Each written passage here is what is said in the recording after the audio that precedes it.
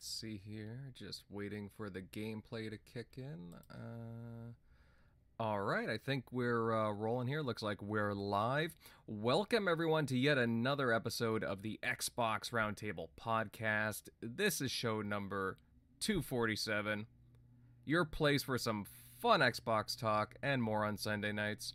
I'm Invader, and I am back after taking last week off. I had Canadian Thanksgiving festivities to attend to, but hey, it's great to be back. I'm pretty refreshed.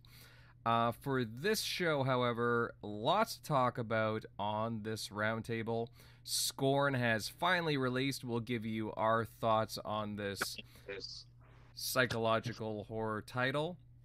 Also, Microsoft and Meta announced a new partnership with VR and cloud gaming. Does this deal mean anything going forward for Xbox? Well, we'll talk about that. And Phil doing some shelf teases. Will we be seeing some new hardware in the future? We'll discuss that. All this and more. But first, let me introduce all of my illustrious panel members, starting off with Centurion. Brother, how you been? I'm doing pretty good. I'm playing some games, Mass Effect 3, checking out Scorn, getting ready for Ghostbusters Spirit Unleashed. Don't know why. I'm looking forward to that game. But, man, it's been a little bit, let's just say last week we didn't have you here for the conversation, so I'm excited for tonight's conversation. Yeah, well, hey, thanks for holding down the fort last week. You did pretty good there, buddy. I appreciate that. I feel like I was spray painting the walls and causing a mess. All right. No need to get messy. You know, we're a pretty clean show. But otherwise, good stuff, man. Good stuff. And can't wait for the conversation, especially with Scorn, because I know you're looking forward to that. All right. Moving on down the list here. Tim Dog, buddy, how you been? Been good. Been pretty crazy couple of weeks with I was going to a lot of Mets games and they blew watching them in the end of the season they blew it, so that was kind of depressing. But other than that, good spirits. I got a lot to talk about. We got some good subjects today, and I can't wait to talk about Scorn. Yeah, well, hey, bud, don't worry about your team blowing it. I'm not really a baseball fan per se, but those Blue Jays, ooh, let's just say they really... oh, man, that was bad. Oh, well. But moving on down the list here, let's see, Mr. Crusader, how's it going, man? It's going pretty good. And Tim, listen, I'm a Pirates fan in honor of my grandmother, so I understand teams blowing it. They never had something to blow to begin with, but Yeah, I understand. Yeah, no, this week's been pretty good. I've been playing a lot of horror games and a lot of Peggle, if anyone knows what Peggle is. Oh yes. I don't know. Yeah. Peggle. Wow. Yeah. I was watching a YouTuber streamer named Doug, and he always does these like Peggle things with his chat, and I was like, I want to play some Peggle now because I'm very easily influenced into things. I will not be here chat for the Scorn discussion because that game literally makes me ill to look at. It's just too gross for me. So I will be back for the chats after that. So just so no one's confused as to why I'm not giving my input on Scorn, it's because I can't. Physically can't. I have the gameplay that Invader has up on the screen over on my monitor that's turned off so that I don't see it, but I can still see chat because I have a sliver of the window on my turned on monitor. So it's all good, man. It's all good. Don't worry. Hey, it's not for everyone. Honestly, I get it. So no worries. I'm sure a few people in the chat feel the same way. But you know what, dude? You're a bad influence on me. I've got myself a whole bunch of Magic the Gathering commander decks just because of you. No, I'm just kidding. Being a 40k nut, I kind of like collectible cards too. But man, I'm addicted right now. I have 25 sealed commander decks sitting on a bookshelf on my wall, so I understand. Yeah. Oh, by the way, I also picked up a couple of the special mats too, the battle mats, whatever they're called. Oh, For the 40. playmats, yeah, Yeah, the play yeah. mats for yeah. There was a couple for 40K that got released, so picking those up tomorrow. Picking them up. Nice. Mm-hmm. Yeah. All right. Moving on down here, General MLD, buddy. How you been? Hey, doing pretty good here. Been playing some October-themed games lately. Just games like Metal Hellsinger, Resident Evil Revelations 2, nice little spin-off game. BioShock Remastered, Proteus on Game Pass, and I already started scoring, but we'll play that. I think I'll finish it next week. That game is something else. But we'll get into that pretty soon. Yes, yes, and I have been diving into Scorn as well, as you can tell by the gameplay. So guys, Shockley may or may not be joining us. He's out partying it up at the moment, but he may stop on by. Quick reminder to everyone tuning in to hit the like button and share this out, as it really does help us with the algorithm, and hey, just let more people know that we are currently live. But guys, with that said, let's get straight away into things, into some of these topics. And guys, let's talk Scorn. A little title that we've been waiting for a while. It's finally out on Xbox and PC. It's available through Game Pass. I've been seeing a lot of varying reaction to it, but hey, I'm curious what the panel thinks of this nightmarish title. I guess the nightmarish is a good word for that. Again, I've spent some time with it. I could go back and forth on it. Centurion, but I'll hit you up first, as I know that you've had this one on your radar since it first got announced. Have you spent any time with this game yet? And if so, what are your thoughts on it? Yes, I've spent some time in this game. I've put about 4.5, 5 hours into it already. I'm judging from the achievements list and the fact that I am in a fight right now for the fourth gun. I'm wanting to say about 3/4 of the way through the entire game. Obviously from saying about, putting 5 hours into it, it's not going to be the world's largest barn burner, but that's where definitely, I'm not going to say it's a horrible game, but it's different. I was hoping for a little bit more story, a little bit more interactiveness. Definitely, you are just like spat into this world with not even so much of a introduction or a tutorial, and you just got to fumble your way around. Once I figured out the first puzzle, it's kind of started kind of going from there. And just going along with the whole theme of things, figuring out the combat. I mean, it's definitely not one of those titles that you're just going to go in and shoot everything in sight. You got to pick your battles, especially in the beginning, because ammunition is so scarce. Your ammo clip, the spare ammunition you could carry on you is not infinite. You can only fill it up so much.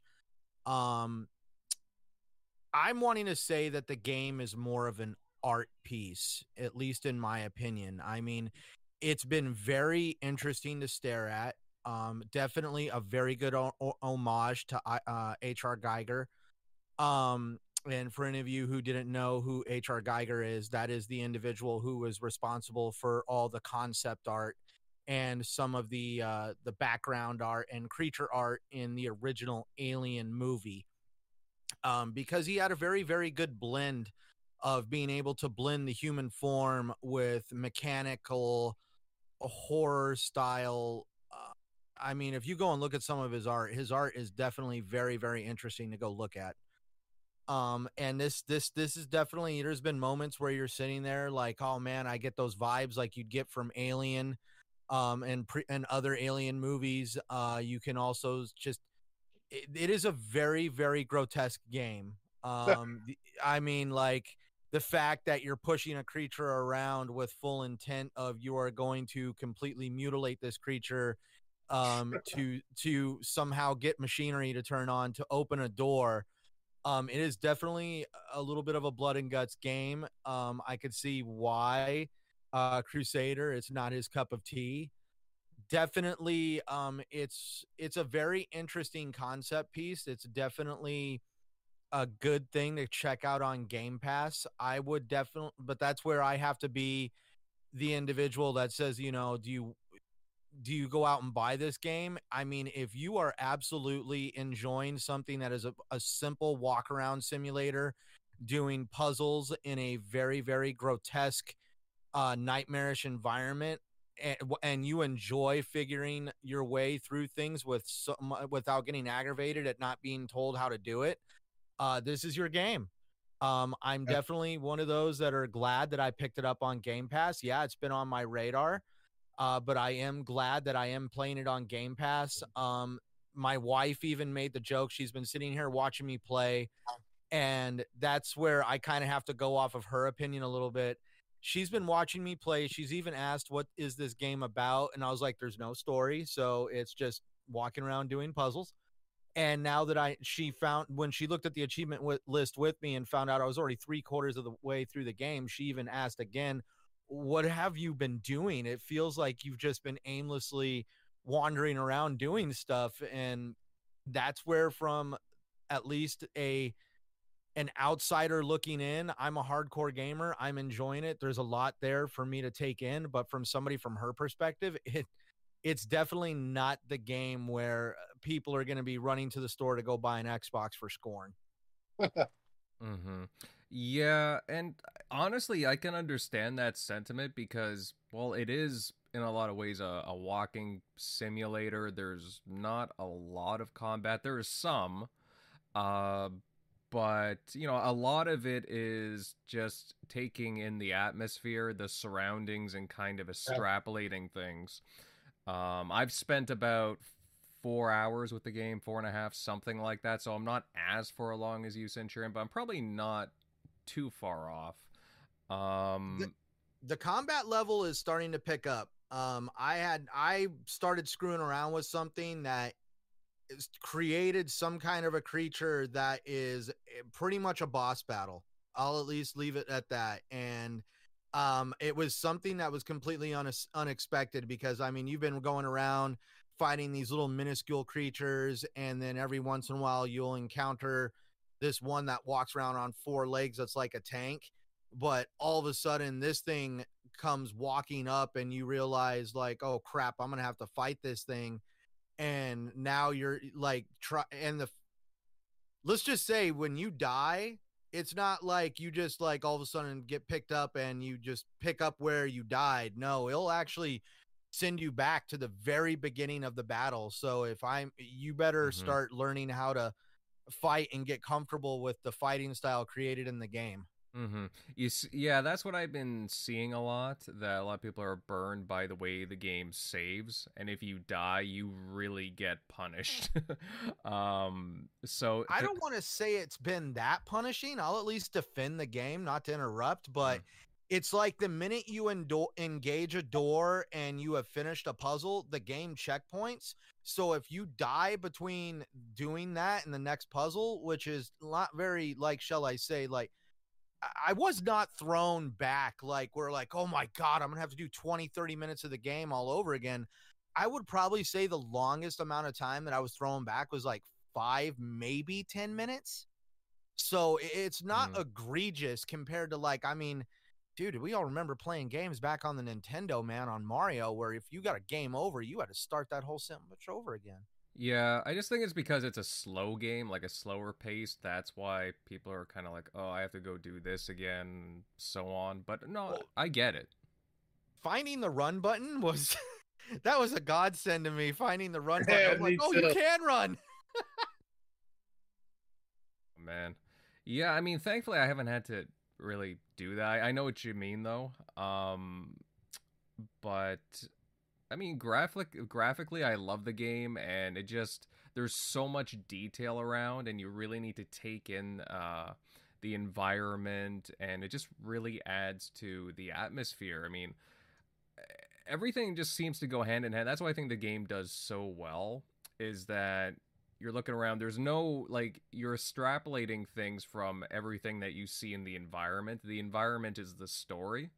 So you just kind of have to. Oh, that and the puzzles, I suppose. But yeah, it's just like everything. You get dropped in pretty much, and there's no navigation, no prompts, no nothing, and you have to do everything yourself. So actually, in a lot of ways, I like that. Actually, if anything, it makes it a lot more scary that you don't know what's going on. There's no direction, and you're just kind of literally alone. So Well, the One Direction thing that really made me crack up is literally I kept dying because I'm like, how the hell do you get health in this game? Look, I didn't know I was carrying it around on me the whole damn Yeah. time yeah, until I went on the controls chart and I'm like, there's a health button. What the hell? yeah, and there's little booths that you can go to. Like if you search Yeah. enough, like you can find where you can like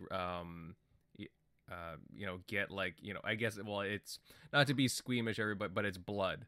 So Yeah, it's something that you like reload with health and you get these little orbs on it. And yeah, you reload it with blood.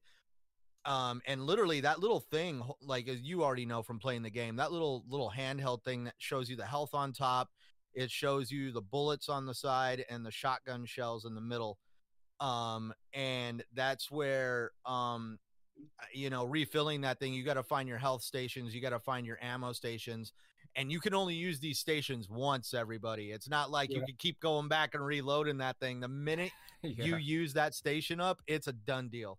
believe me, I tried. Good to know. Oh man, but I don't know, overall though, are you liking it?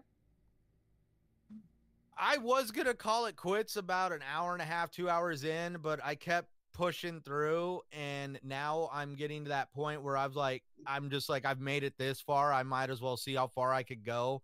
What's really made me keep going is the achievements because it's kind of fun. You start off and everybody, it's got achievements for every chapter you complete, and you're just watching the percentage rate for the achievement go down and down. Now to this point, I'm getting rare achievements, and only 5% of the people who have played the game have made it to this point.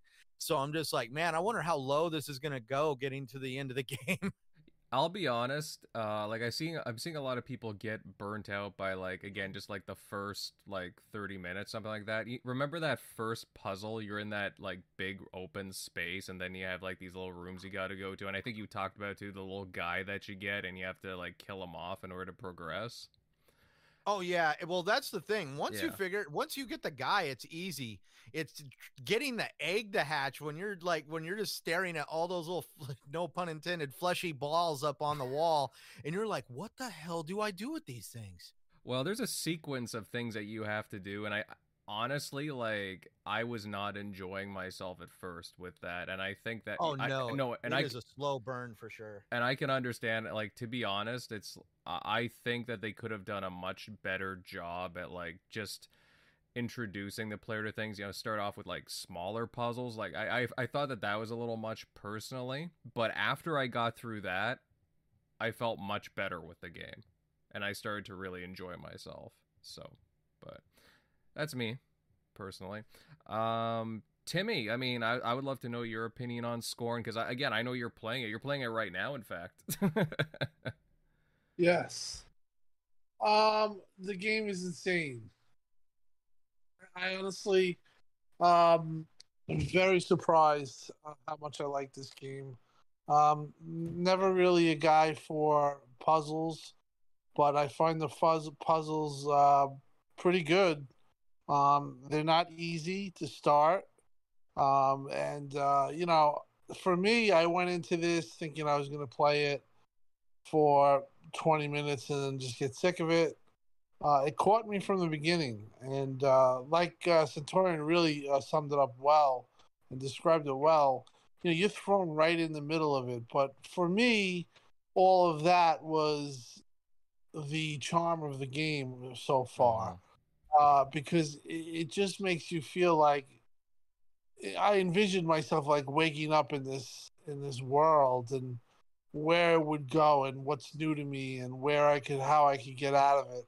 So I played the game like that, and the graphics are great, and it has two things going for me that, for me, are big things with games, and they can keep me in interacting with them, and that's very good graphics and maybe the best sound design I've ever heard.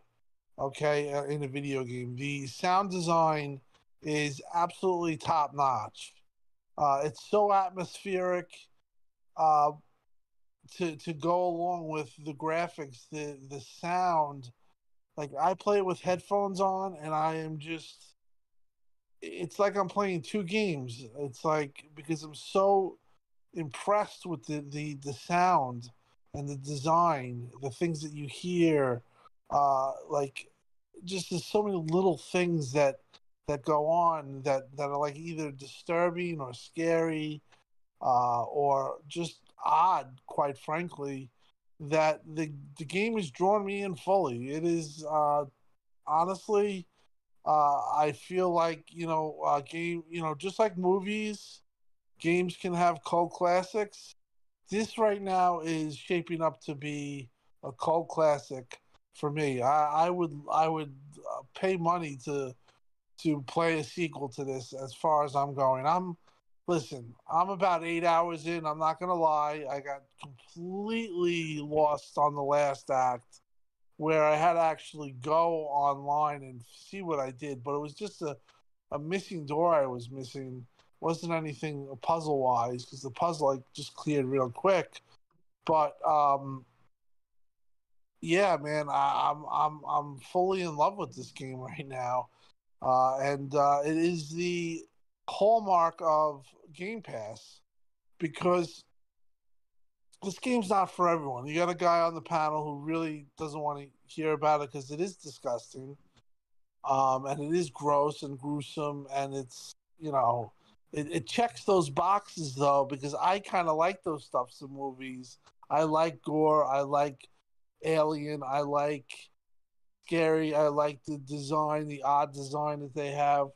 But that's not for everyone. So here you have a game that's you know fulfilling me as any game would, AAA or whatever. I mean, I'm having a lot of fun playing this game, and I'm having a lot of interesting ways of going about it, like the way I feel, how it is, like, and the way I'm going about it. It's really building up, and I haven't finished it. I'm on the last act, so I'm right there. I have to say the achievements are pretty awesome. I love the way they did it. They give big, giant achievements for pretty easy stuff. Where it's not easy, but it's a little trying. The puzzles, there's a couple of puzzles that can be really frustrating, but if you stick with them, you'll get them. But I have to say, this game surprised me. This game is easily an 8.5 for me. It is a game that I would love for a sequel. And it just, like I said, it shows why Game Pass is, what it is. I mean, I've played Super Power Washer, which I loved. I played Grounded, which it was just really cool. I played this. I played other odd games in a year that they've really kind of, missed the boat with AAA. We've discussed that already with the delays. But yeah, I'm satisfied as a gamer. I have to say that, this was a real pleasant surprise. And, it's only $40. So I think that if you consider that and the price and what they're doing, it's a fair game, and I feel like the Metacritic is probably about right, because you have people that aren't going to like it, but still 72 for a horror game is pretty good, especially a game with this type of graphics, like the gore and the gruesome, brutal aspect. I'm just happy for it. And I have to say one more thing: if there's a game to be made for virtual reality, this is the game to make. It would be a perfect fit for virtual reality. Um, Ebb Software, shout out to them. Fantastic job. You have a fan. My Twitter, I joked around about it a little, but there are people that really are loving this game. And there are people that are justifiably so frustrated because the game in the beginning starts slow. But like when you get that thing and you do that first puzzle and you see that, as Centurion said, that human whatever thing that is in it, that you basically, I'm gonna say maybe a little bit of a spoiler, but just to show you how brutal the game is, you basically hit you do the puzzle and then you basically put you smash the thing's head in, and it's bleeding all over the place, and you take it in a cart to another location where I won't even describe what goes on there, but it's really wacky, crazy, alien, and I would recommend it. I'm giving it an 8.5 so far. The noise that creature made when you first drop it out of the egg made my wife walk in the room and be like, "What the hell is that noise?" It's that weird thing right there. So that definitely there's some interesting details of the environment with the noises and just the stuff that goes on. So true. I mean, I just couldn't believe when, like you said, when that whole thing happened. I was like, and then you did what you had to do, and then that makes that noise. It really is. That's kind of really what got me, going for the game. That's what kept me. I was just like, oh, okay, this is nuts.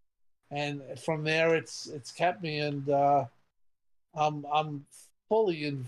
Like, I want to finish the game tonight. I'm off tomorrow. I have a day off. Take out sick, I think, because it was sick Friday. So I have another day. I see the chiropractor or whatever, and play this game to finish it. Mm-hmm. That's how impressive it is. So that's, well, if you don't like it, don't try it. But if you want to try a game and variety, Xbox definitely has variety right now. Mm-hmm. Yeah, no, I mean it's again, this is gonna be one of those titles that's gonna be again just because of the nature of it. Like I knew going into this game from its first reveal trailer that it was gonna be polarizing in a lot of ways just because of the overall design. It's either you're gonna be very curious about it, very interested. Maybe you like the alien like Prometheus kind of universe. Maybe you're into the more grotesque kind of horror stuff. Like again, I am, so naturally I was drawn to it.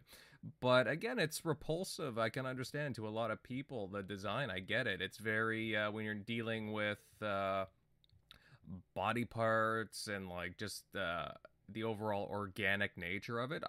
I understand. So I can understand where the reviews are. It's either really like it or really don't like it because again, it's going to be going off of the art style and the environment. And that environment is basically telling you the story. Yeah. Let's One of the, like, just to give you an example of how gross this game is. You have 4 arms for some reason, and 2 of your arms are sewn in between your appendix or where your stomach is. Time and time you'll see those hands come out, and you're screaming, and blood's flying all over the place. But what's odd is that that's an ancient, like that's a form of healing that went on for a while. That like still to this day goes on, where let's say you had a really bad nose, like if you had like a really bad nose cut, like it was bleeding and need to heal. They actually, this is weird. They cut your scalp above it and they sew it so your nose is underneath your forehead, and they patch up your forehead and you walk around like that. It's crazy stuff. But like I saw a documentary on like, and it's supposedly the results you get from healing are like superb, like unbelievable.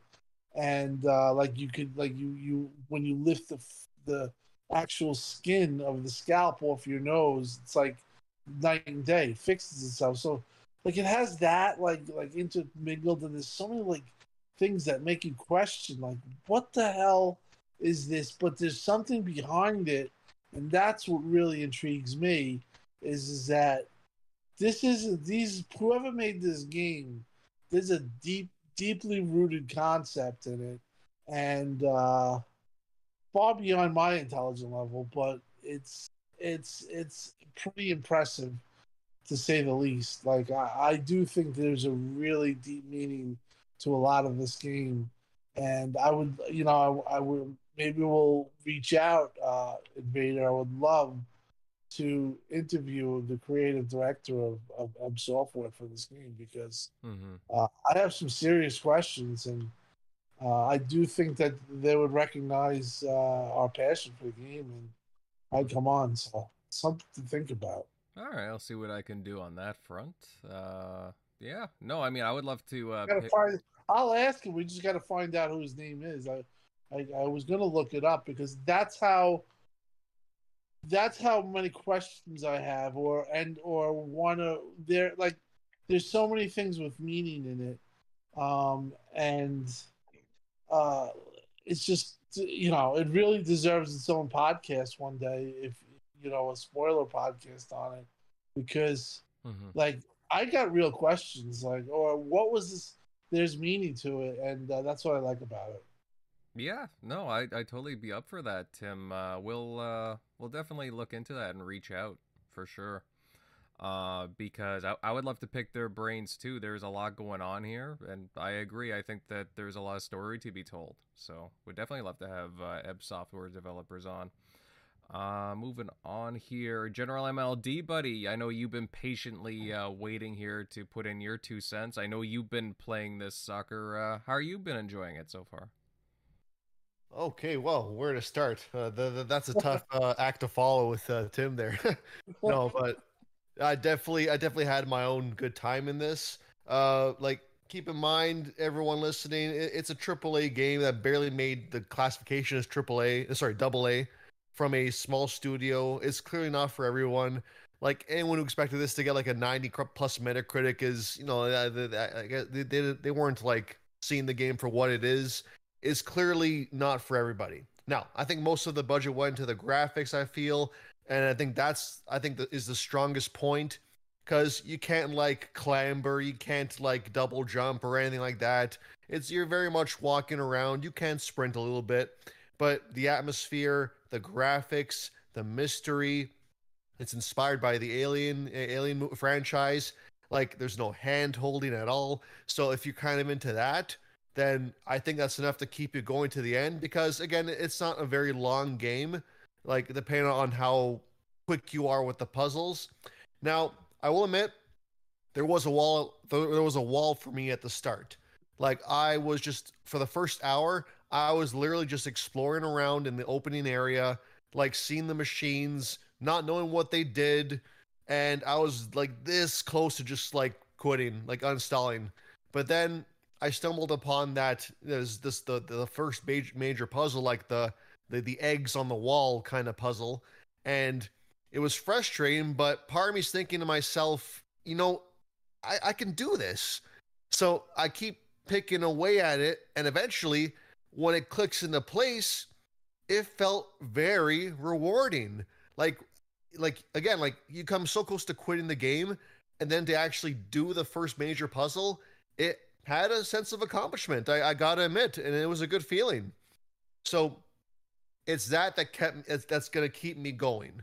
So there's that. A lot of it's cringe, and that's to put it mildly there. Like, I think some others touched on it already. There's parts where in the beginning where you literally have to mutilate some creature in order to progress. Like, when it happened, like I literally like just cringe back in my seat. Like, you feel bad for it, but like in some way you kind of have to do it to get going in the game. So like the fact that it evoked that kind of emotion, that like you feel pity for it, but also you feel like a little disgusted at the same time. So there's that. I noticed there's no manual save system for anybody listening here. From what I see, it saves at the start of most chapters or puzzles.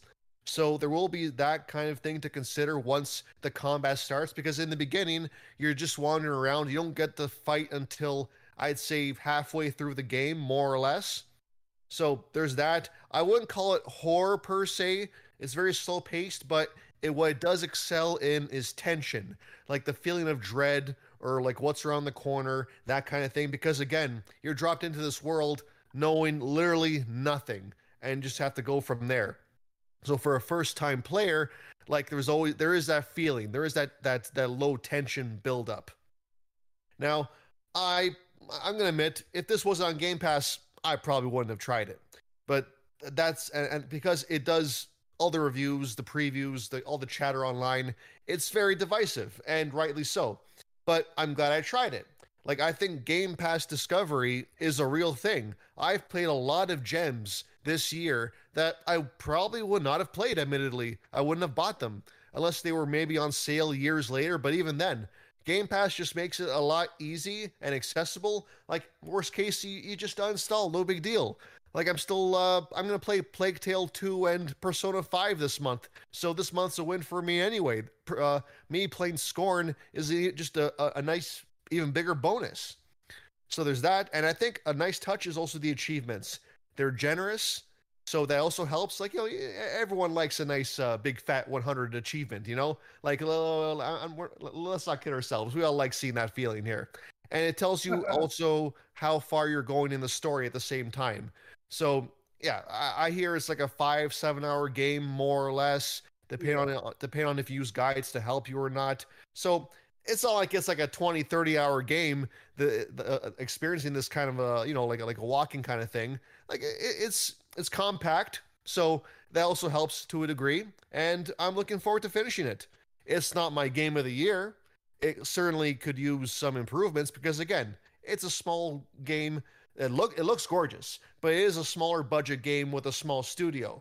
So there's that. You have to keep that in mind. You have to manage expectations. But that said, I'm enjoying it enough to finish the game, and there's enough good in here to explore for those that like the atmosphere. So, yeah, that's it. Mm-hmm. Yeah, I mean, I don't know why a lot of people were thinking this was never a big budget, like AAA. It was a small game by a small team. It took a little while, again, because of the size of the team.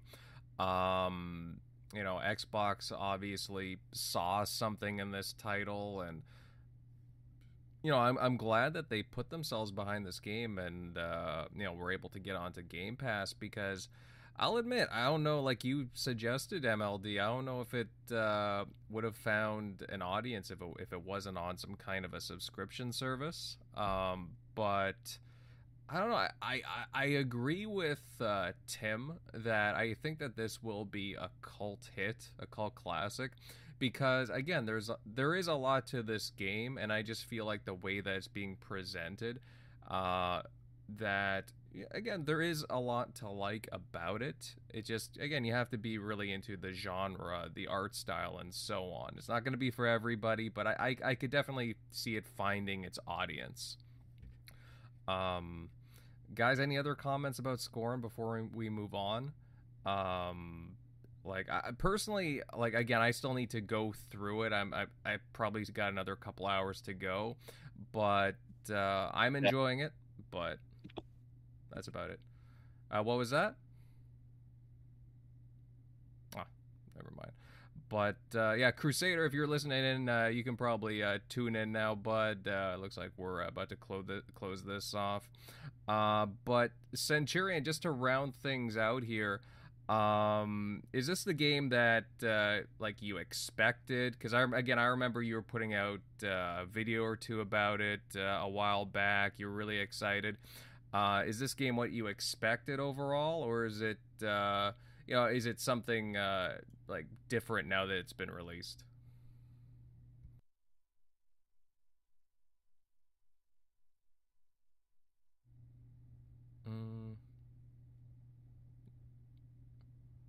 No? Okay. No, not hearing. not hear it. I don't know if you got yourself on mute, Centurion. But let's see. I was on mute. Oops, my bad. What was your question? Oh my Oh god. no, I I was was just trying to saying. unmute myself. Oh no, it's okay, man. Just to make sure, like I was just to round out this topic. Like again, I remember you putting out a video about Scorn a while back. Is this the game that you expected overall, or is it like from what you initially thought? Is it like much different? Were you off a bit? Like just out of curiosity, like is it what you thought it was? The only reason why I'm going to say I was off is because of the second E3 trailer where they showed like the NPC character, that like the moving, like I still have yet to run into that NPC character. I'll just say that. It's now that I'm looking back at it and really thinking about it, there was a heavy focus on combat in the E3 trailers, but definitely the trailers are as advertised, walking around, picking I've been stuff up. summoned. What? I've been summoned. Yes, we're done talking about the weirdness of it. Pretty But much. It's no big deal. Yeah, I would definitely say though that the game, it's what can I say? It's exactly what at least when they said it was based off of H.R. Geiger and his artistic style, that is for sure 100% there. The game feels like a fantasy straight out of his imagination. And it is definitely a good homage to his style of art.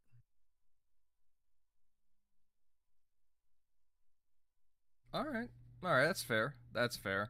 Guys in the chat, let us know what your thoughts are on Scorn. Again, I'm liking it, and overall, the panel seems to it seems to be enjoying it, albeit there are some rough spots, but overall it seems to be it's a very unique game in itself, and I look forward to checking it out. I'll probably get more time with it tomorrow, but yeah, definitely let us know in the comments. Okay, we will move on to our next topic, but guys, if you haven't done so already, please give this show a like, and you know what, share out this episode, because you know what, we want more people here tuning in live. All right, let's move on to some other news, guys. And earlier this week, Microsoft and Meta announced a rather interesting partnership. This deal between the two brings Microsoft staples such as Windows, Office, Teams, and most interestingly, Xbox to VR. xCloud Gaming will be available on Meta's Quest VR headsets, allowing Game Pass Ultimate members to stream games. Let's see who can I pick on here. Crusader, but since you just joined in, I'll pick on you first for this one, my friend. Xbox has been rather, hesitant to say the least to go into VR as PlayStation has, and some other game makers. Do you think this partnership with Meta is part of a larger strategy, a larger play for VR in the near future for Xbox and Microsoft overall? So I don't see a time period where how do I say this? I don't think if Microsoft was to ever go into VR for gaming that it will be as closed as say Sony's is, where it's basically Sony's headset on Sony's platform and that's it. They do have that Windows mixed reality platform, the like set of APIs that kind of just make like any headset work like generally on PC. And going forward, that's still kind of how I see them working at this point. Maybe one day they'll have their own bespoke one for the console. I think they would just make the HP Reverb, since they worked on that alongside HP and Valve. I think that would become their console one, if anything. But I don't really see this as so much hey, we want to get in on VR for our own stuff, more that they want another unique platform to distribute Game Pass, right? I don't see this so much as Microsoft hedging their bets on VR as I do Microsoft seeing a very unique storefront that they can offer Game Pass and through via XCloud too, and um, for Meta, there there aren't a ton of what we'd call like your core games on the Meta Quest, right? Or Mhm. most VR headsets that you don't have the core games. So this kind of offers Facebook something they don't have, right? And for Microsoft, it offers them another audience of people that they can kind of get. And it builds a synergy between the two companies, if that makes sense. And that's more of where I see this. I see this as maybe one day they partner and there is just VR stuff on the console and the VR stuff is just done through Oculus, right? You buy an Oculus headset and it just works with your Xbox. You know what I mean? Like that could be the case. Because I really don't see them investing heavily at this time in attempting to grow both a VR market as well as their subscription market because those two they won't necessarily feed into each other very well, if that makes sense. Um, they will a little bit, but it's hard, right? Once they have the subscription up and running and have like the audience that they want on it, that's maybe when you see them move to another new market to dive into, and that would be VR, because then they can use their subscription to push the VR. But I just don't see both happening at once. And that's why I see them teaming up with Meta for this because it gets them into that kind of space without them really having to do much besides get a bespoke app up and running um on the Meta Quest store. Mhm. And I do think that's a really smart way to do it because they're not all in on this segment of gaming. It hasn't proven itself as it's proven itself as a nice niche in gaming. Like I'm not gonna say it's worthless or pointless or anything like that. I don't personally like VR, but that's a personal thing. I know plenty of people who love VR, right? And I just think that VR is too much in its infancy for them to be chasing VR directly, and by doing it in this way with their service that is also still in its I don't want to say it's in its infancy anymore. It's more like it's in its adolescence or even in its teenage years, right? It's almost a grown up. It's not quite there yet. Um, it's smarter to still have this being the core thing that you're trying to push and get consumers to adopt rather than trying to have two things. So teaming up with Oculus, who is the market leader in VR currently, like they are insane when it comes to VR. The adoption rate. I actually was kind of shocked how many they were able to sell during the pandemic era. It made sense because people were at home, but it was still a larger number than I expected. So seeing Sorry, how much? it was I think it's in the like tens of millions, I believe. Oh wow. I will look that up and get the exact amount, but it was more than I would have expected. Um, uh, More than I would have expected. Yeah, so in 2021, in November of 2021, they had shipped 10 million units. In July of this year, it's 14.8 million. So probably over 15 million MetaQuests, specifically the MetaQuest 2, right? Not including the first Quest. The MetaQuest 2 has sold probably 15 million units at this point. Pretty good. Yeah, it is. It's much higher than I expected for VR, and no other VR headset has really hit those numbers. That's kind of because Oculus has they have a lot of really good VR developers under their hood. PlayStation could pull similar numbers. They have also acquired a bunch of very talented VR devs. Insomniac, they haven't used Insomniac yet, but Insomniac's insane with VR. Some of their stuff that they did with Oculus back in the late 20 or in the mid 2010s was excellent. Um, but I just don't. I don't see it being wise for Microsoft to try to push too experimental um, two different experimental growing phase things at the same time, right? Better to focus on one and piggyback off of someone else's for the other. Does that make sense? And they're growing their own subscription service while piggybacking off of Meta to have a space in this space. And again, I wouldn't be surprised if down the line we find out that there are multiple headsets that you can just use with the Xbox later. I'm not even talking soon, maybe not even this generation, right?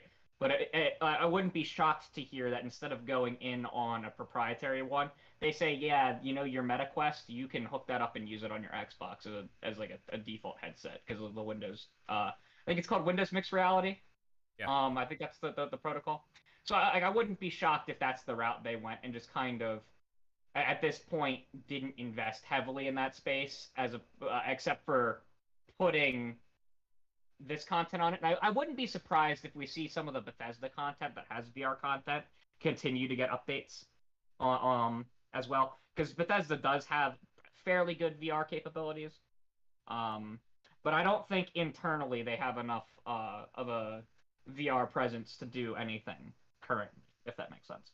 Like it's really only a few of the Bethesda studios that have VR knowledge. Mm-hmm.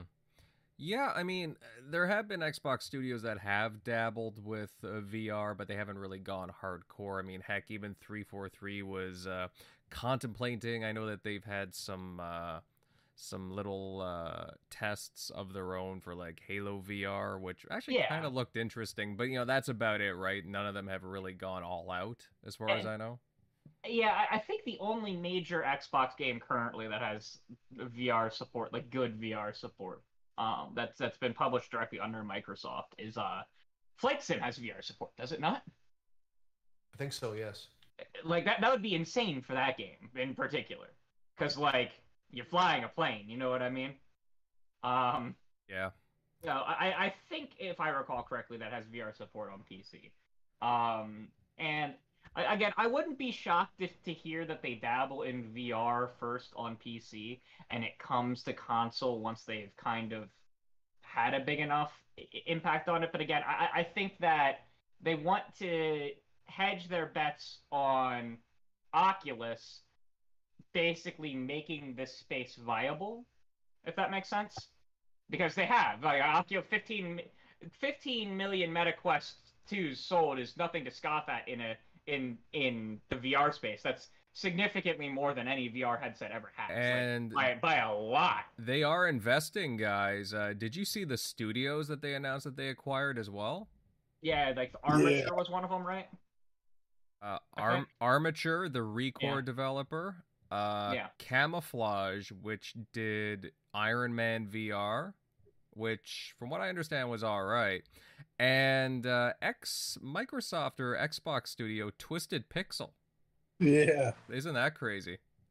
Oh, yeah. Like, Twisted Pixel. I thought they wanted to be independent. I guess not. Well, that's what a lot of them say, right? But so what? Obsidian said that until like a month before they were acquired. So did Double Fine. So did Bungie. They all want to be independent until they get a check that they can't refuse, right? That's just how it is. Yeah, but Twisted Pixel was a weird one. Like, a lot of Xbox guys, love Twisted Pixel, but then it was like Loco Cycle came out, and then after that it was like, it was just bad timing for Twisted Pixel, and they wanted to make VR games, so that was that. Actually, apparently that's all they've been doing. I genuinely didn't know anything about Twisted Pixel. I'm looking them up right now. They did Splosion Man, The Maw. Yeah, okay, yeah, I see that. They do Comic. Didn't they do that Connect game too? Oh, the Gunstringer. That was good. That was a good one. That was the best game. Mm-hmm. No, that was a really good one. I still have it, actually. That's a really good one. No, they make good use of that technology, from Kinect, and then it made sense that they would want to play around with VR. I was just surprised that they stuck with VR permanently. I don't think they've made more traditional games since. Their last 4 games have all been for three were for the Oculus Rift, so it works on the Quest, and then One was for the Oculus Go. Damn.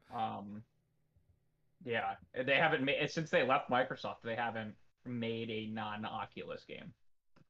Yeah. Well, I mean, that makes sense then. But these are like three interesting studios that they picked up. I mean, I wasn't sure how serious they were going to be in gaming, but it looks like they're starting to step things up, which is, Google just kind of shut down things. They weren't really serious, but it looks like Meta might make some plays. So, I just find that interesting. Like Tim, what do you think with this whole Meta Microsoft partnership? Because again, it looks like Xbox is again trying to expand cloud gaming and so on. Yeah, I think more or less, I do think this is more of an enterprise move than say a gaming move, because VR has a lot of applications. Um, I don't know what the exact uh, collaboration is, but I don't think this. If you think this is going to be the thing that gets Xbox into console space and have it supported, that's just not reality.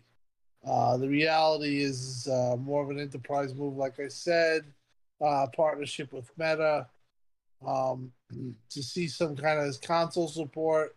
Highly doubt it. But I don't think that's a bad thing. I think, as we pointed out before, you know, just in general, um, VR is very raw, and personally, I'm happy Xbox's Lewis Studios are all doing Xbox games for the console. I'd rather have that type of leadership and direction than mix mocks of both. So I don't have a problem with Sony handling VR. The cloud partnership, of course, there's going to be a lot of things in the cloud and gaming that you'll see in the future, especially when it really starts to get better. But with VR and with console, with everything.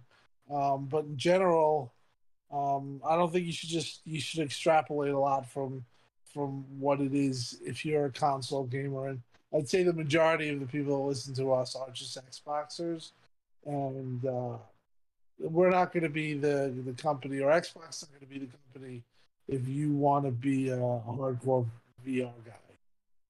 You can get it on PC, of course, but if VR is your thing, I'd recommend definitely Sony, or PC. But Xbox, they're going for the traditional gaming and gaming on a cloud console mobile device. Mm-hmm.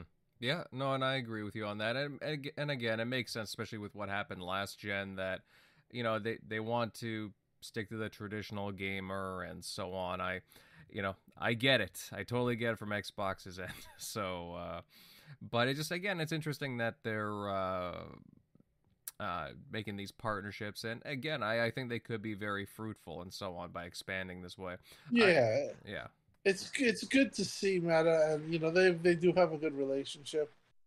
So in the future, if VR actually ever becomes a thing where it's I would say there's a couple of things that need to be done. Wireless, you have to have a visor for visibility other than the VR. You don't want to be shut off of the world for safety reasons. Certain stuff like that, like a slider or something like that, where I don't see it really booming off, at least for the next 10 years. I mean, maybe in 10 years it'd be something to talk about. But for me, I'd rather game on a device, to be honest. And sometimes VR it, but I don't want that to be the primary source of entertainment for myself. Mm-hmm. Gotcha. Shifting over to you, General MLD. Do you agree with what Crusader and Timmy are saying? Like, what do you think about again this Meta Microsoft partnership? Because again, it looks like it could lead to some pretty good things with xCloud gaming going over, like with Game Pass going over to VR. it's just as an Xbox fan that just wants to see the brand grow, it is good news in that regard. But as someone who primarily games on console, Xbox, obviously this doesn't really appeal to me as much on a personal level. It's more of a collaborative effort, which that's fine with me. If anything, that's exactly how I want them to handle this.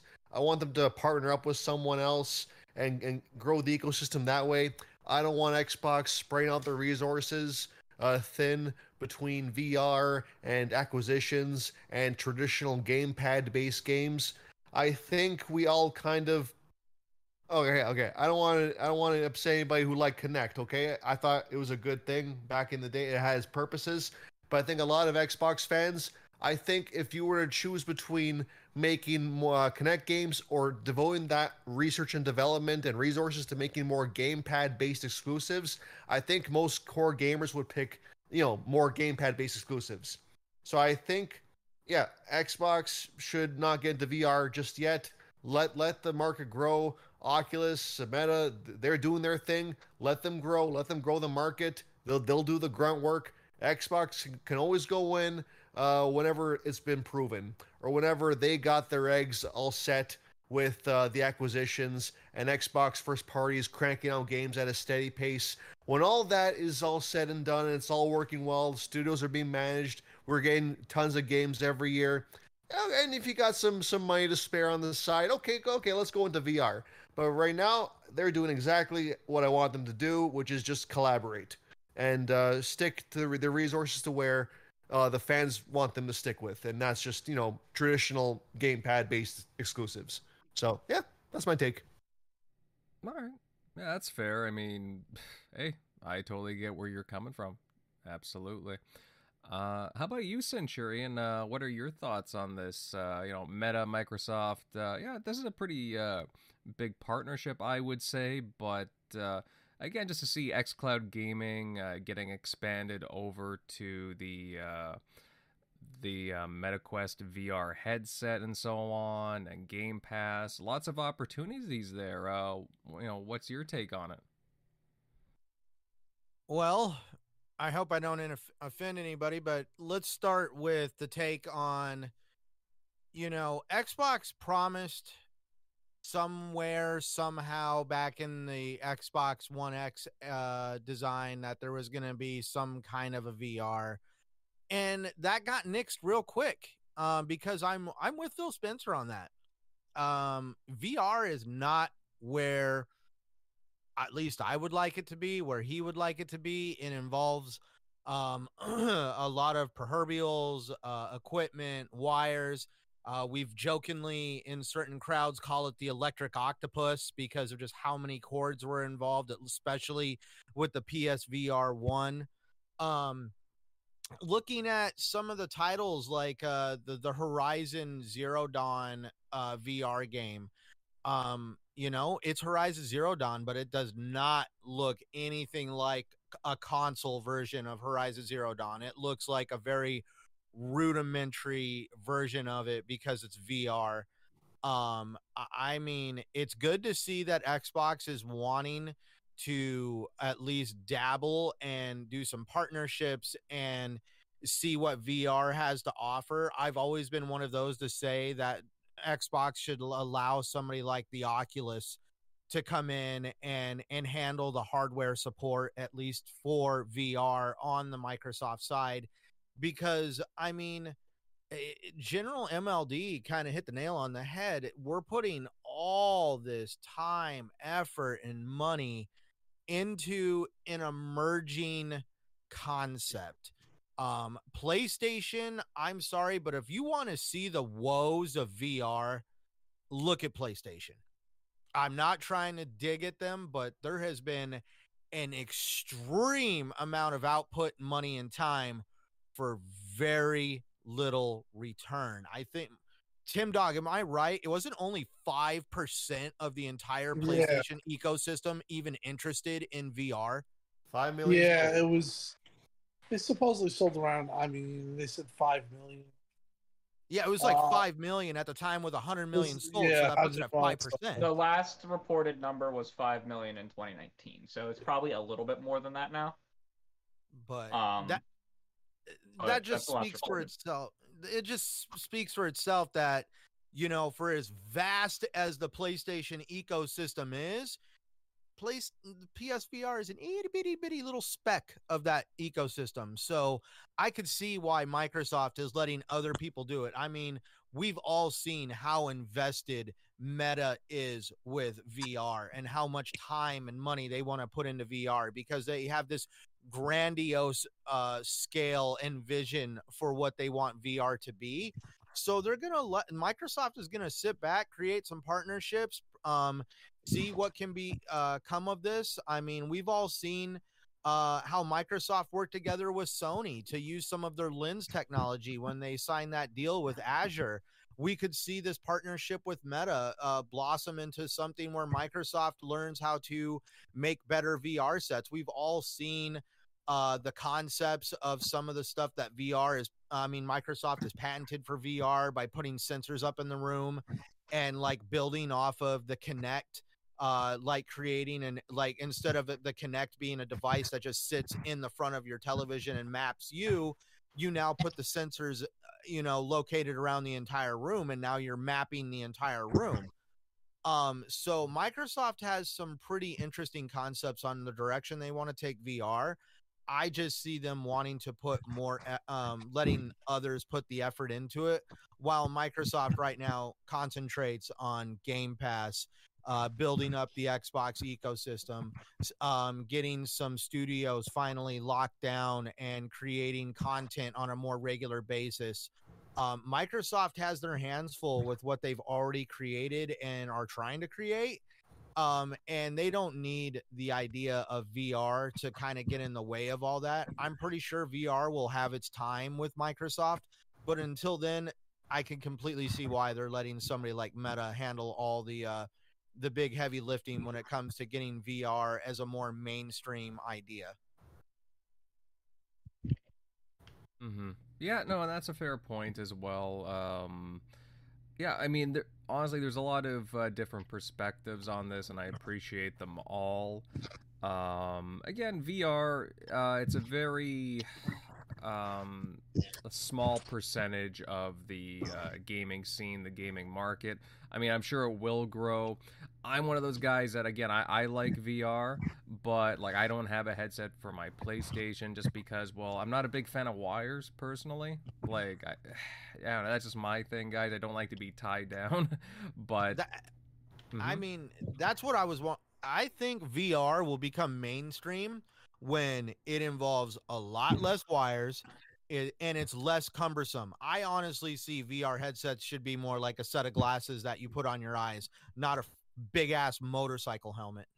Also more social. The fact that it's mostly single player kind of stuff, it can never truly grow unless there's a real social element into it, like a multiplayer kind of thing. But that's just, yeah.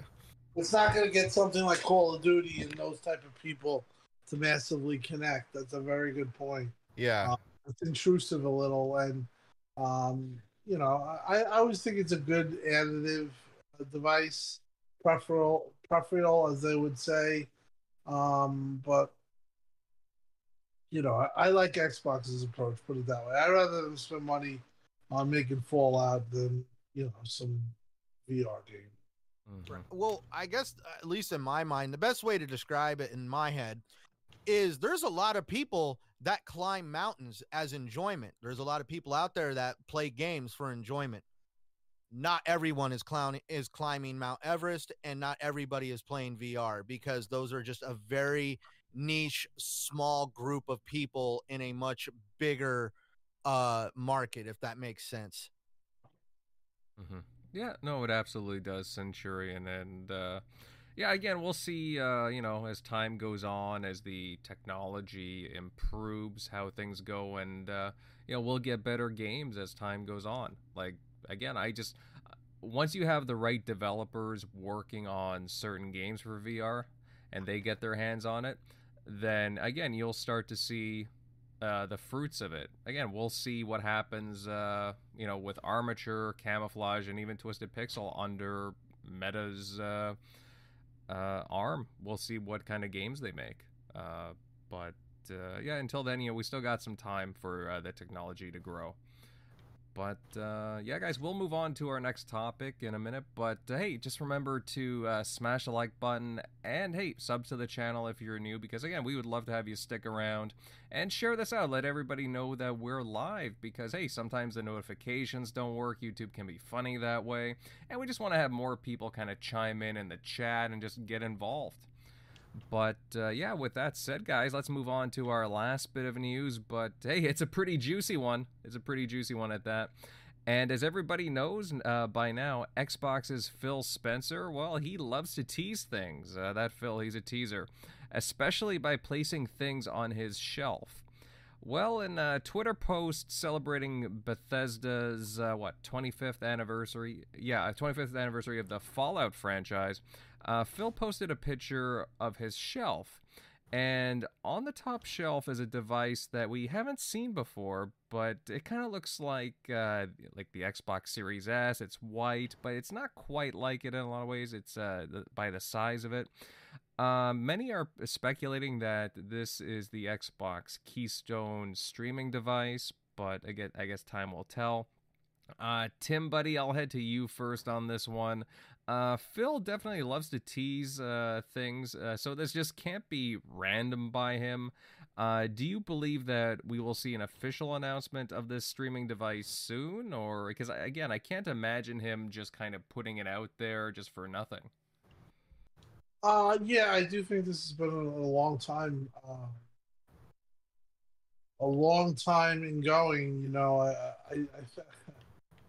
I heard at one time it was a real focus. Like, they thought they can get away with just having this. So, the fact of the matter is that you see what they're doing. They're integrating in TV. They're integrating in PC.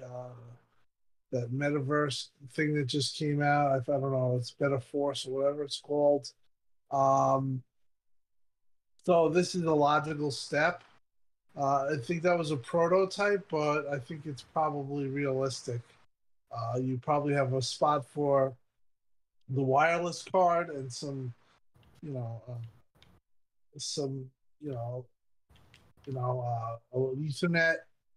to get the but a very small device probably you can hide behind your TV or on top of your TV. For him to show that means that I think that it's possible release this year, this holiday. But yeah, it's coming. It's coming just like it's Xbox coming to LG, and their television suites and stuff like that. Their plan is to get as many people on the cloud as possible, as many gamers as they can be, and quite frankly, judging by the TV, I do think this device, if you wire it or Ethernet, is suitable to game on. Like, if it's $99, at the end of the day, if you can get $99 in a free membership or a membership for $15 a month, and you're getting games on a regular basis, even though that you're just on the cloud, it's it's a very good device. Think about it. And it's going to be $99 most likely, and it just it's part of their vision, and that's why he put it up. I don't think it's I think he did it for a reason. He might have jumped the gun a little, but yeah, they see you just got to listen to what they talk about. 3 billion gamers, so nothing's. I do think they'll have it. I could see it be on certain T-Mobile or certain networks where they have they come to an agreement, and you could see some of that stuff. Like it's going to be all over the place. It's going to be on your phone natively. It's going to be on your TV. You can plug it in just like a Chromecast. Their vision is broad. And it's encompassing, and this is just all part of the gradual step to it. But for him to show it means it's close to being ready. So I do think a holiday could come out, or it can come out next year. All right. All right. Yeah, because I mean, again, with Phil kind of teasing this, it seems like it's just around the corner, and if he's teasing it, I have a feeling he's excited about it. You know what I mean? Like he I wouldn't don't just think put he it out was supposed to do that, to be honest. there. He was not. He got yelled at. What are they gonna do? Fire him? Yeah. No. Sometimes Phil does that though, and Yeah, he, but you know, I can appreciate that though, just being excited about the something, game. Yeah, right? Like, I think he was trying to give us something. mhm. Yeah. I mean, if there's no big games coming out, it's nice to tease some kind of new hardware that's coming down the pipeline, right? So, Right. Keeps us talking. yeah, that's the thing. I mean, we've had a lot to talk about too, especially within the past month or so. But Crusader, but I mean, I'll hit you up next on this. What do you think about this? I mean, I guess according to some sources, Phil wasn't supposed to be teasing this, but he did. He did. Yeah, from what I can gather, this is a prototype, and it's an older prototype of what they're going to be doing. It's an older prototype, and he put it on his desk because he was given the older prototype as like a keepsake, and he didn't think about it when it was in the shop, and it was shown. I do think it's coming out next year.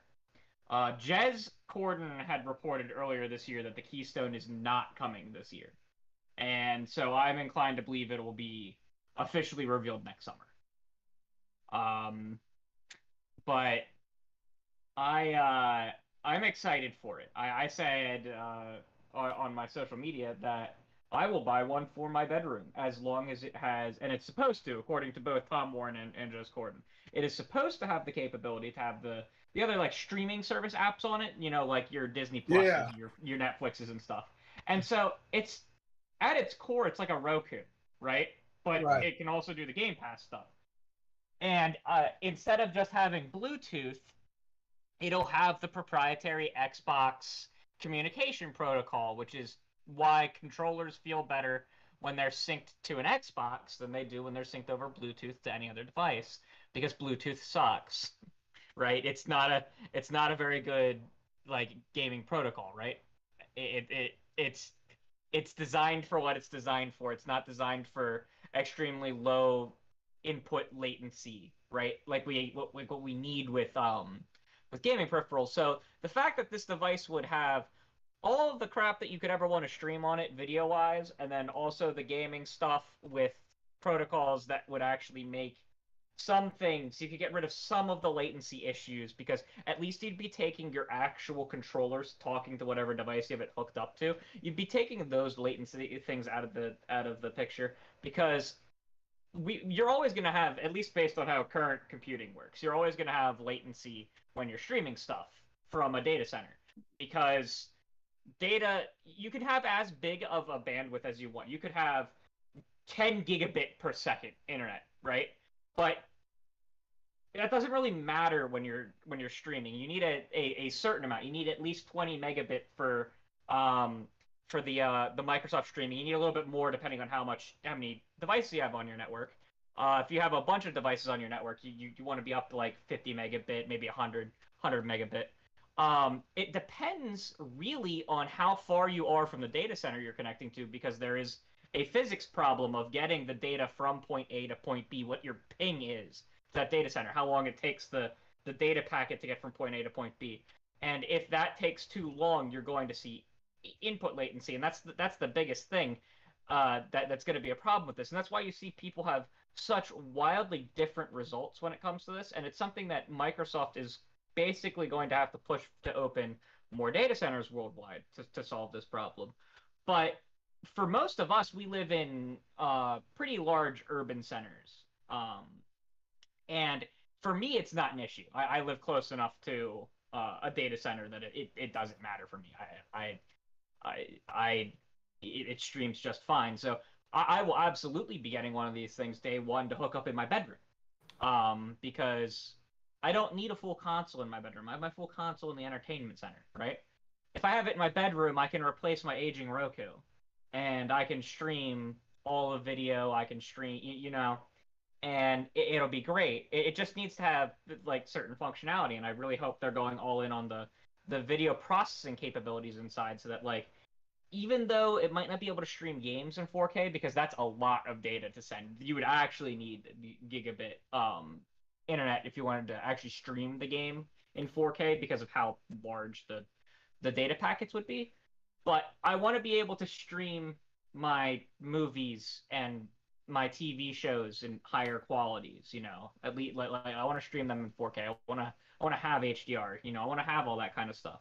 So I really hope that the onboard video processing and like it's actual, they don't skimp on like the capabilities of the device on the streaming side, because I think for a device like this it's just as important to have the games streaming as it is to have these TV film things streaming, because if you're going to sell this device, you want it to be useful, right? You don't want to just target gamers with it. And this goes back hilariously to 2013, right? Where it was TV. And with the console, that's a bad thing because a gaming console is primarily for gamers. But this kind of device, it's going to be hard to sell it to just gamers because consoles and gaming PCs exist. So it's really going to actually need that TV hilariously. Almost what, 10 years later it'll be, right?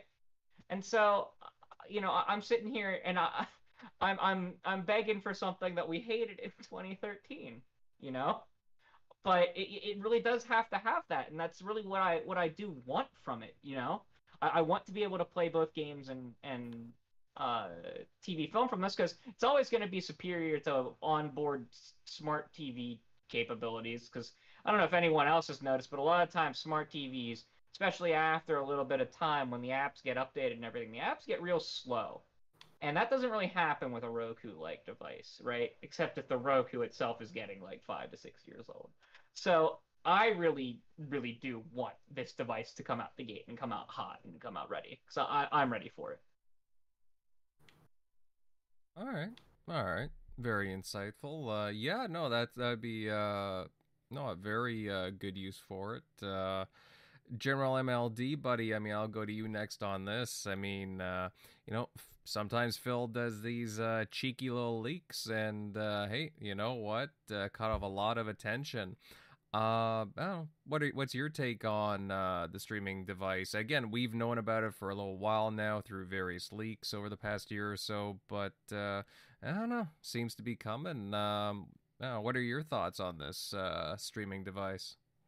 Well, first, the shelf does not lie. So this isn't the last time the shelf will give away something from the future. But overall, I think it's a necessity for Xbox to grow. It's part of their whole like multi-tiered ecosystem approach, which I'm totally on board with. I've even used xCloud myself lately. Like I got my Series X in the basement. I got my Xbox One X upstairs in the living room. Sometimes when I'm just with the family. I don't want to. I want to be around them at the same time, even if I'm gaming a little bit. So I used xCloud on Deathloop earlier this month, and it actually worked pretty good. Like there was a minor refresh here and there, but overall, sometimes it almost looked exactly like I was playing it on the Series X. So I think it's definitely improved on at least streaming on consoles. I haven't used it on phones or tablets yet. Maybe that's a different experience, but I think the tech's definitely getting better, that they're getting closer to a proper box reveal / release sometime next year. Because I think Stadia, they jumped the gun. I'm not going to talk about their business strategy. That's not what I'm talking about. But it's more like, I feel like they came a little too soon to the market before the market was ready to really embrace them. xCloud is still in beta, and they're waiting until the product is just right before they make it official, like the 1.0, and announce the box and put it to market. And they're going to wait for that right opportunity, and I'm totally on board with that. And I think next year might be a good time to do that. It's got to be cheap though. It's got to be like less than $100, and it should include non-gaming apps too, like Crusader said, like it needs like a Netflix app or yeah, whatever apps you need. It can't just be about Game Pass. Otherwise, the broader market you're trying to reach might not go for it. It needs that multi-layered approach at the same time. Now, like it just makes me think now in 2023, like you got the acquisition closing, you got Starfield, Redfall, all these games, and now you got this coming out. Like Xbox will be hitting on multiple fronts. This is going to be shaping up to be like arguably maybe Xbox's best year ever. Fingers crossed if they play their cards right. But I think this can really work. This streaming box, I think it's most effective. Like say in Crusader's example, you use it as like a secondary box, like in your bedroom or something. But I think it can really work in countries with a high mobile, low console, and even low Xbox adoption rate. So countries like maybe South Korea, countries like Japan, where maybe $100 or less streaming Xbox box might actually be a really good fit for certain countries and certain markets. And I think Xbox knows that. If these countries don't want to drop $500 on a Series X, hey, okay, how about $100? And if you have a good internet connection, you're all set. So I think that's what it's all about. But ultimately, for people listening, like for someone who doesn't really use xCloud, I play games natively on my Series X. Why should we care? And the answer, I think, is very simple. Every one of these boxes that gets sold is an extra Game Pass subscriber right there. And ultimately, it's a snowball effect. More Game Pass subs, whether it's console, PC, or streaming box, it means more investment. And more investment means more day one games for everybody. And therefore, we all benefit. So we should all be cheering on this success for this streaming box whenever it gets announced officially, because ultimately, the better it does, we all win. As long as, if we're Game Pass subscribers, that is. So, hey, take their time, but I'm confident they'll do pretty well once they know it's ready. Mm-hmm. Yeah, no, and you bring good points, especially just with the ecosystem overall, for sure. Definitely expanding that way and hitting all those points. Again, I always thought of the Xbox ecosystem as this, it's taken its time, but it's been this multi-pronged approach to gaming, and I think it's really starting to take off for Microsoft. I think they're going to be seeing the fruits of that very, very soon.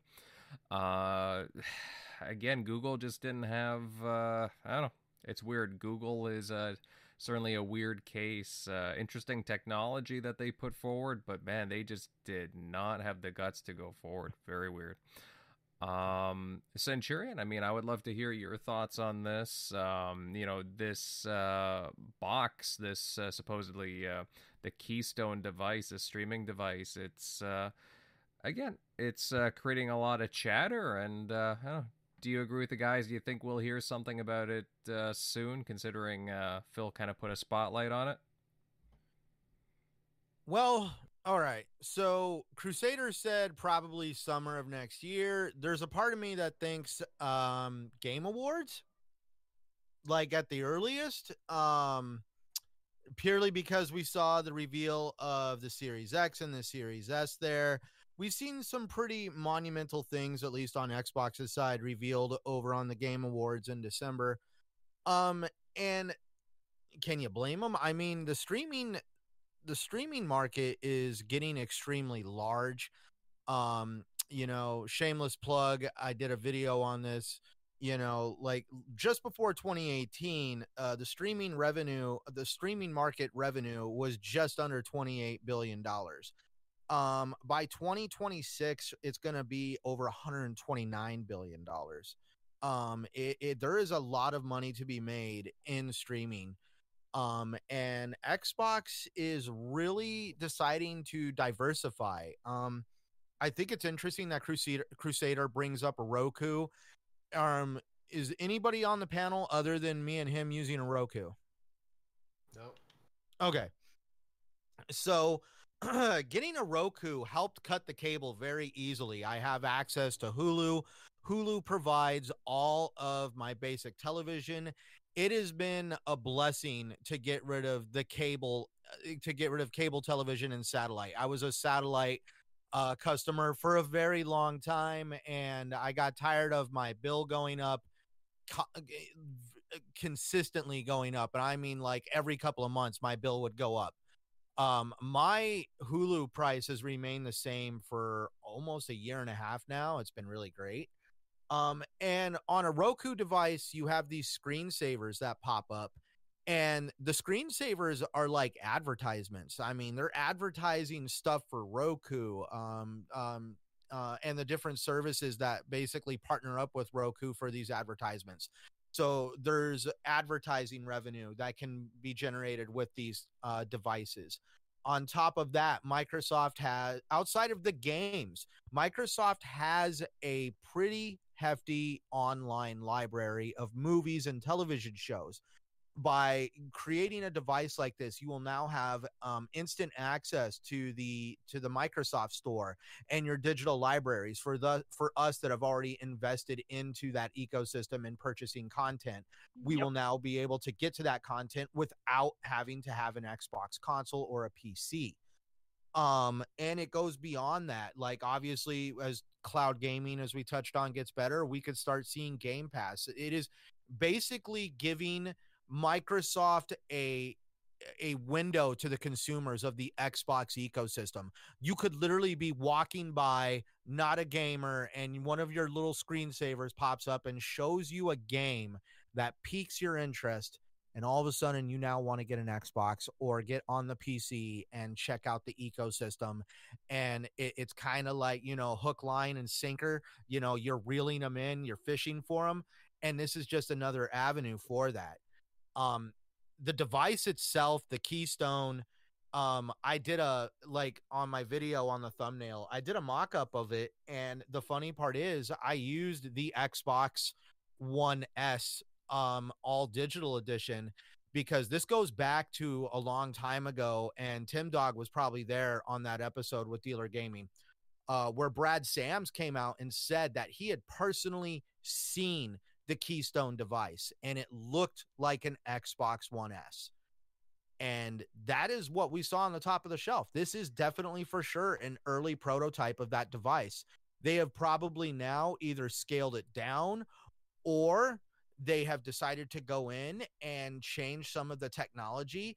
When that device was originally created, machine learning was something that was not very mainstream.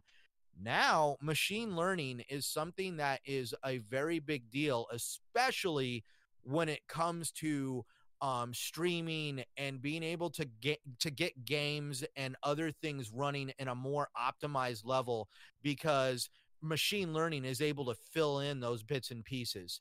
I really do hope this device does hit that $100 price point, because I mean, that is going to get a lot of people into the Xbox ecosystem, at least as a complete, just, I don't even want to say the term casual, but somebody that just wants this device because of what it's going to offer, and it's going to slowly bring them closer and closer into being fully invested into the Xbox ecosystem and everything else that Microsoft can offer with this device. I want to get one of these devices because we all know that we have those moments where we travel and we want to pack our consoles with us. We also know those nightmarish videos where you go and watch on YouTube and some guy's walking around with his Xbox One X, not One X, his Xbox Series X, and he drops the thing in the driveway because he's carrying it around. This is a device that would fit in a backpack. You would be able to comfortably put it somewhere safer. And if you did happen to, Butterfinger and drop the thing into a driveway, going to replace it is not going to be as a major detrimental thing to your wallet. And we all know, especially with internet, as long as you have, I think they said that cloud gaming would work on like 25 megabits a second. You would have a somewhat rudimentary gameplay experience with this device that I would be able to enjoy from a hotel room or a family member's house that has Wi-Fi. The sky's the limit with this device. It's going to open up a whole new avenue of money for Microsoft, and also advertising, marketing, getting people aware of what the brand can offer. It's going to be very interesting times going forward, especially next year if we have all these game launches, service launches, and now this device to add on top of it. I'm really excited. Mm-hmm. No doubt, no doubt. Yeah, I agree with you. And while I'm not, again, the biggest, I don't, or I should say, I don't have like the biggest interest in streaming. There's a lot of people who can take advantage of that more so. Again, there's a few on the panel that are really keen on it, and that's awesome, honestly. So I really do hope that. What do you mean by streaming games or streaming movies? Just games. Okay. I mean, we can do that. I mean, well, okay, I guess as the entire package, but like, I'm just talking about like another device in like this multi-pronged trident or whatever you want to call it. That again, that Microsoft and Xbox are bringing forward here, right?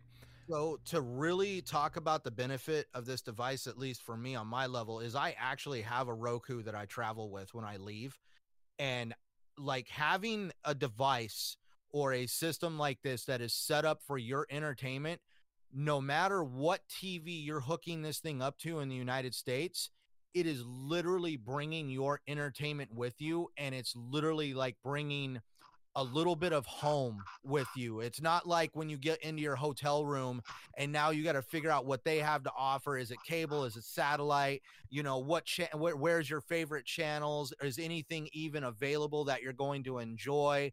You literally plug this device in, tap into the Wi-Fi network, and it's like your TV from home is now with you, and you just get a little bit more added comfort to wherever you're at. All right. No, I get that. No, that's cool. That's cool. Either way, I mean that this streaming device, it sounds pretty cool, and I hope they officially reveal it very soon, very soon.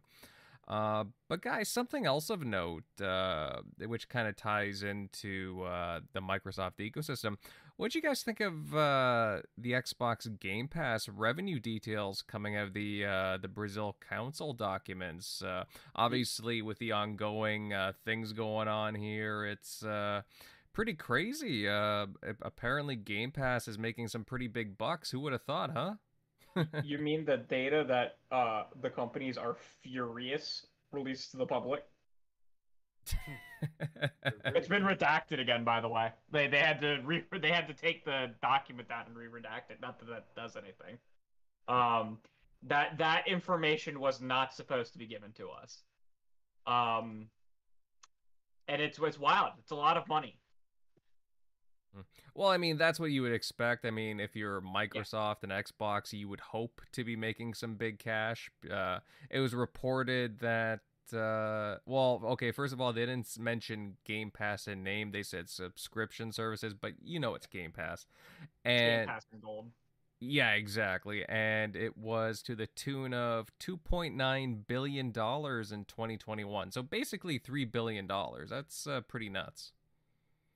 They have 5 million more subscribers for Game Pass now. Additionally, it's unclear for the document as to whether or not it was referencing PC as well. It said consoles, but then it also made references to PC elsewhere. So we're not sure what that graph actually represents. It may not include PC subscriptions, which is wilder to think about. And it also doesn't include 5 million subs that they got in between 2021 and 2022. Because at the beginning of this year, they announced that they are at 25 million subs, and that was in January, I think. I remember us covering it, but I'm kind of forgetting the number personally. Yeah, you're right. It was 25 million, Tim? Yeah, it's 25 million. Okay. More than that now. Oh, it's obviously it's more than that now. Probably somewhere in, I would argue probably like 28 range. Just because this year's been slow. There hasn't been a ton to attract new. You know. Well, again, once Starfield hits and a few of the others, bam. Well, I think literally once like it could even start with this month. I don't know. This month has a lot going for it, right? We had Scorn already, which was hit or miss for some people, right? But we had Scorn already. We have Plague Tale 2 days from now. Yes, Something yes. like that. Yeah. Plague Tale's on the 18th, and we have the Persona 5 Royal. I don't know if there's another subtitle for the new version, but Persona 5 Royal coming out later in the month. And Even so- the Riot games coming to PC Game Pass. I think. Yeah, that's coming too. I think is that coming this month? That I thought it was November, December. To be Okay, honest. yeah. See, I was saying it could start this month. It Yeah. really depends on what they have lined up for November and December, but it's definitely going to start with next year when they're going to start popping off with. We have High on Life for November. Is it in November? Okay. Yep. Like No, there's Yeah, Yeah, gonna be playing big titles requisite in November. next week. It was delayed Yeah. to December, wasn't it? December, yeah. It's Oh, now December. it's December. Yeah, I thought it can't- was supposed to come out at the end of this month originally. I thought. Yeah, it Yeah, got it was delayed. supposed to come out. Actually, it was supposed to come out in September, and then It was. I thought November, and maybe Here, maybe it was. I'm December. going. Games I'm have going been to the Game shuffled Pass around counter app. so bad. Mm-hmm. Yeah. So. COVID. A lot of it. So they have November. All right, November already looks pretty all right. They got Football Manager 2023, which is a pretty big title. A lot of people love that, and we got Pentiment. I'm excited for Pentiment coming out. Yeah, in it sounds November. pretty cool, to be honest. What Yeah, about Hello Dark? Neighbor and High on Life are in December. What about Okay. on PC Game Pass? Is Dark Tide going there? PC Dark Tide will be in on November 30th. Okay. So that's good for that. Then there's a lot of games that are supposed to be coming winter is what they said, right? Like Solar Ash, Atomic Heart. Atomic Heart is still supposed to be coming out this quote winter, but that includes No, the they- 2023 month. The 2023 months. It's supposed to be Yeah. coming out this quote winter, right? So it's probably not hitting December because they said originally targeting. I think you'll 2022, see it in the still targeting spring. winter. I wouldn't Yeah, be surprised. so I'm thinking January or February. And then we do have the like League of Legends and stuff, Valorant, Legends of Runeterra, all of the Riot games coming to the cloud. So yeah, it really could be starting here in October. This month, with just Persona and Plague Tale, that's big, really big, right? And Persona in particular, correct me if I'm wrong. I'm not a big JRPG fan. My friends make fun of me because they don't think I'll like Persona, but I do want to give it a shake when I have some free time. I know it's a forever and a half long game. 100 hours. Yeah, it is turn-based, correct? Yes. That's actually pretty good for the mobile services, the streaming services. Turn-based games translate really well into the cloud services, as far as I've found when I've been playing games on them, because input latency literally doesn't matter, right? It's turn-based. It's also a visual novel. Like you'll be spending like a lot of time just reading through dialogue. So Yeah, yeah, so- you're right. It translates really well to the cloud. So I think that's going to be a really big get for the cloud. And so I do think that those numbers could pop off higher this month. Didn't Redfall supposedly have a leaked date for late March? Yeah, Something- it did. I have trouble believing any form of dates that are leaked by anything because Mhm. normally they're placeholders. But if it says it's coming in March at this point, that implies to me it's coming at the end of Q1 or Microsoft's Q3. So it may come in late February, it may come in late March, it may come in very early April. I couldn't tell you. Mhm. It would have to, I think, because you need Forza in Q2, maybe in the beginning of Q2, and Starfield at the end of Q2. Yeah. So the thing that they can't Forza they can release alongside anything else, right? Because like the audiences are just not the same. Forza and Halo proved that last fall when like both had really good numbers when both launched, right? Like they launched 2.5, 3 weeks apart. I think they can launch Forza on top of one of the other games if they really wanted to. It really wouldn't Maybe do a anything. month to be safe. Yeah, that's what I don't mean literally. I don't mean like the same day, right? Like they can launch them like a month apart and be fine. It's legitimately Redfall and Starfield that they have to separate because they are closer to each other, right? They're not the same genre per se, but they are in some of the same genres. Like they're both first-person shooters. They have other subgenres that separate them, but they do appeal to some of the same audience, so they would have to be more careful with those. But Tim, I got a question for you. Go ahead. You heard anything about Nexo this year? I'm dying.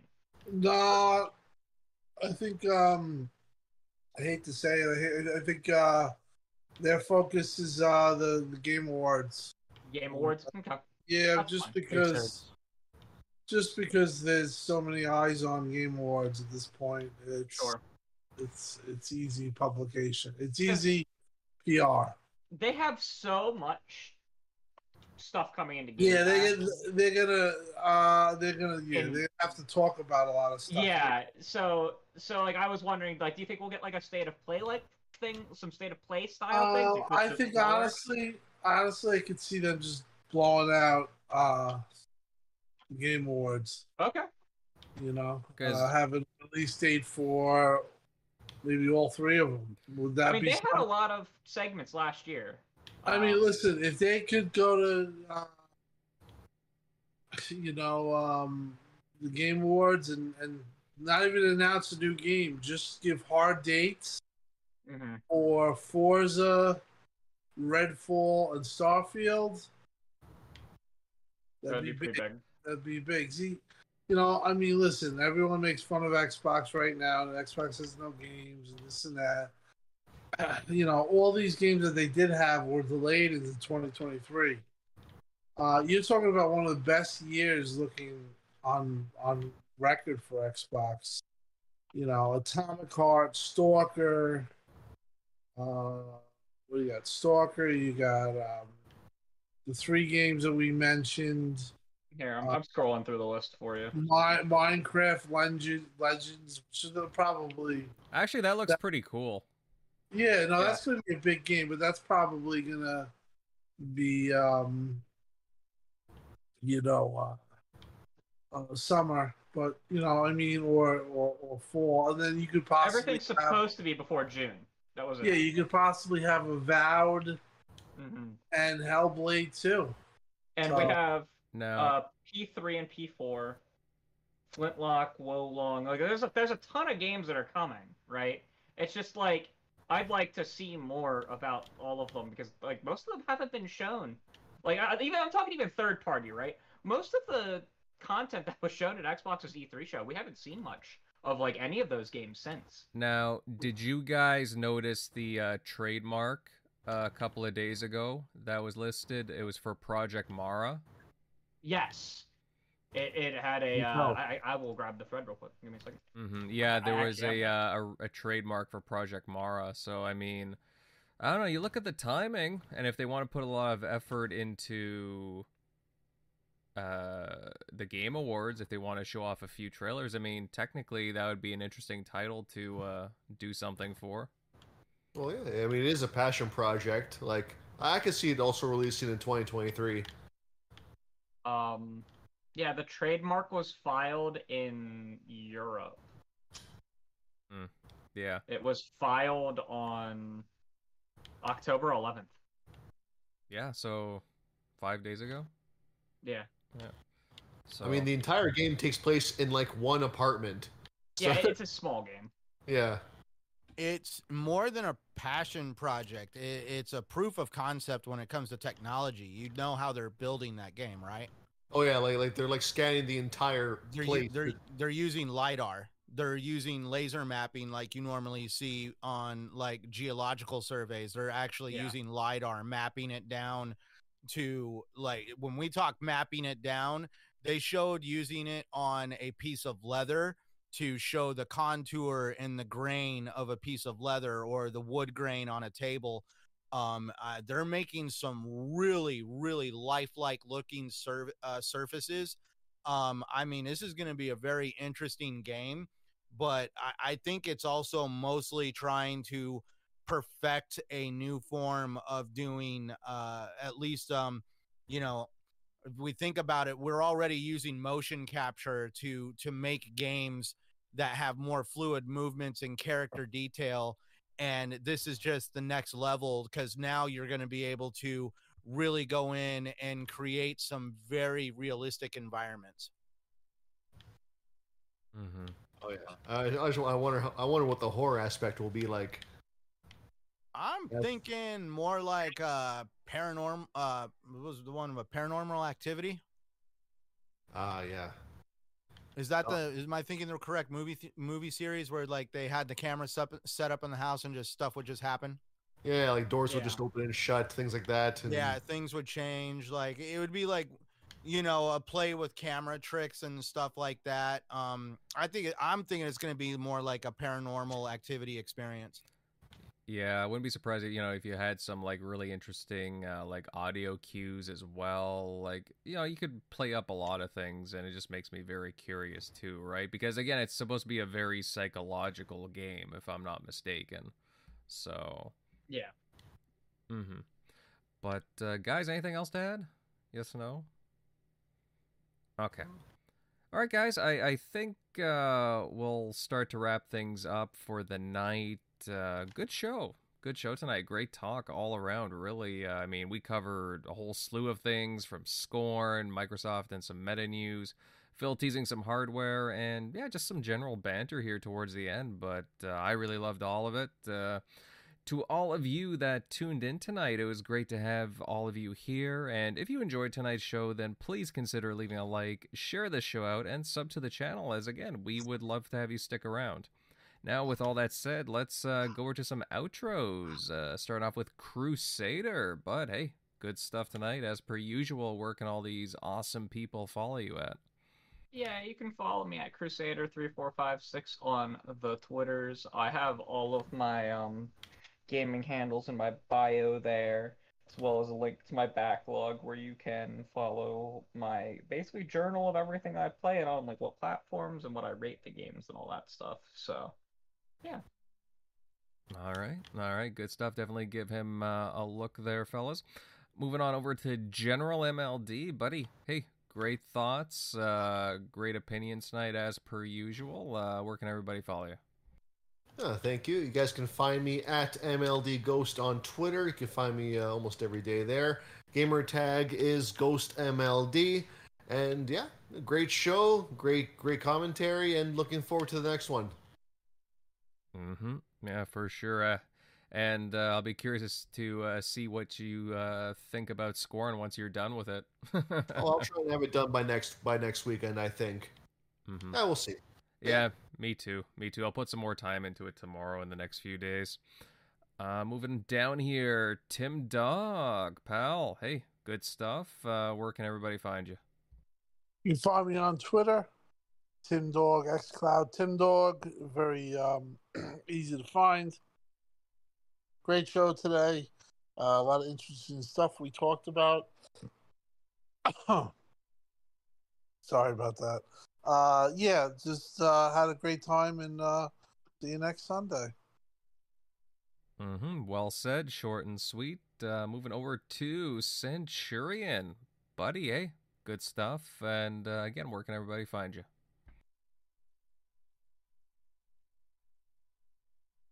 I think you're muted. Yep, I'm muted. Damn it. Thank you everybody for joining us in the chat tonight. It was a great show with you gentlemen. For those interested in finding me, you can find me at Centurion1307, Xbox Live, Twitter, and of course YouTube. You can also find me right here every Sunday night on TXR, and you can also find me on Gaming Beyond the Box with Wilmy Hood and the amazing crew over there every Wednesday night. We're actually doing a show this Wednesday, as far as I know. And yeah, be sure to send a like and subscribe for TXR. Invader works hard, and definitely would like to support him as best I can. Well, it's about supporting us, right? right? Mm-hmm. No, it's just one of those things where you do a good job of keeping the lights on in the place, man. So definitely shout out to you. I do my part like everybody else, but I appreciate it, as I appreciate everybody on the panel. But that said, to round off this wonderful group, you can find my content on YouTube at Invader Gaming. Also, check me out on Twitter at Invader_1986. As hey, hit me up if you want to start a convo. Fantastic show, and we look forward to seeing you all here next week. Also, check out our Twitter in the coming days for something, well, pretty cool. I think you'd all approve of it. Later, everyone. Have a good one.